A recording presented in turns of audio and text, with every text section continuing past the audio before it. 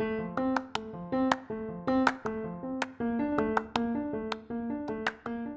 are listening to Challenge to Lead, 5-minute thought nuggets to inspire you to be better.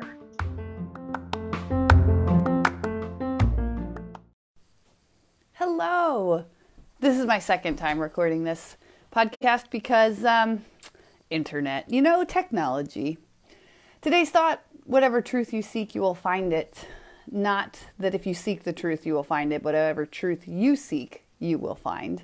And this is all about us trying to force our will upon things, even when we shouldn't, right? So I was listening to this podcast today with one of the speakers who was at Flip Hacking Live, Pace Morby, and he was talking about a time when he had this construction business, and he was looking to grow it. He's growing at gangbusters, but he got involved with someone who was pretty shady, and he ended up losing about $1 million to them.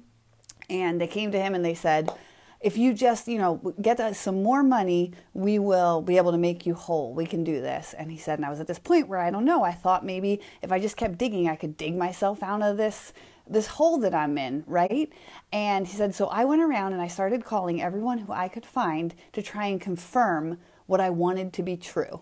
And that's what he said, whatever truth you seek, you will find. He said, so I started talking to some people and I didn't find anything bad. And, I would, if I heard something bad, I wouldn't necessarily believe it. And I would try and find somebody else. And that just really struck me in my gut. Like, what truth are you seeking? What truth have I been seeking in my life that I have completely disregarded any facts that may have dissuaded me from the thing that I did not want to believe, right?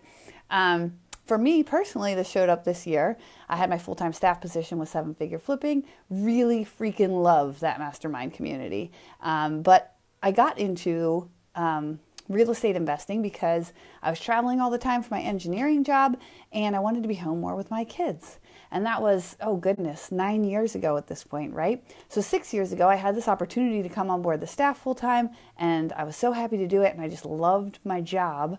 But all of a sudden the travel started to pick up, and not only that, Matt's travel started to pick up. And I remember kind of at the very beginning of this year thinking, I'm feeling stressed. I'm feeling like I felt before when I'm not focusing on the things that are the most important to me. But you know what? It's not my job. It's not this full-time position. I love this position. It's amazing. And I started seeking out confirming people to basically justify that, right? Like, that's not the problem. That's not the problem. Until one day I really had to sit down and say, all signs are pointing to this thing being true, that it might be time to step back and spend more time being present with my family, and that maybe, and this just kills me to say this, maybe I cannot do all things all the time.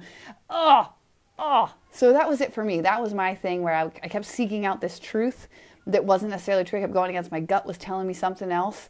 And I was like, no, I don't want to listen to you. I'm going to go talk to other people who will override what my gut is telling me, override what my brain is telling me, and continue my bullheaded approach down the path that I am going down. And I think as leaders, we all have a tendency to do that, where we have this nagging suspicion in the back of our mind that we're being called to do something else, or to make some decision, or to make some big change. And we don't want to do it. So we just start calling everybody up and saying, like, talk me off this ledge. But once you face it, once you get past it, life gets better. And in fact, the Pace Morby was saying at the end of the podcast, that was the beginning. Once he came face to face with that reality and admitted it, that was the beginning of a new chapter of his life that was absolutely amazing and wonderful. And he had to go down that path in order to get to this path. And the same thing I think is true for me when I look at all the challenges of the past couple of years. I had to go down those paths to get to the place where I am today, and it is amazing. So don't be afraid. Don't be afraid to listen to your gut. You don't need to keep overriding it by seeking out people to confirm what you know isn't true. They don't know. Listen to your gut. You got this. Have a great day.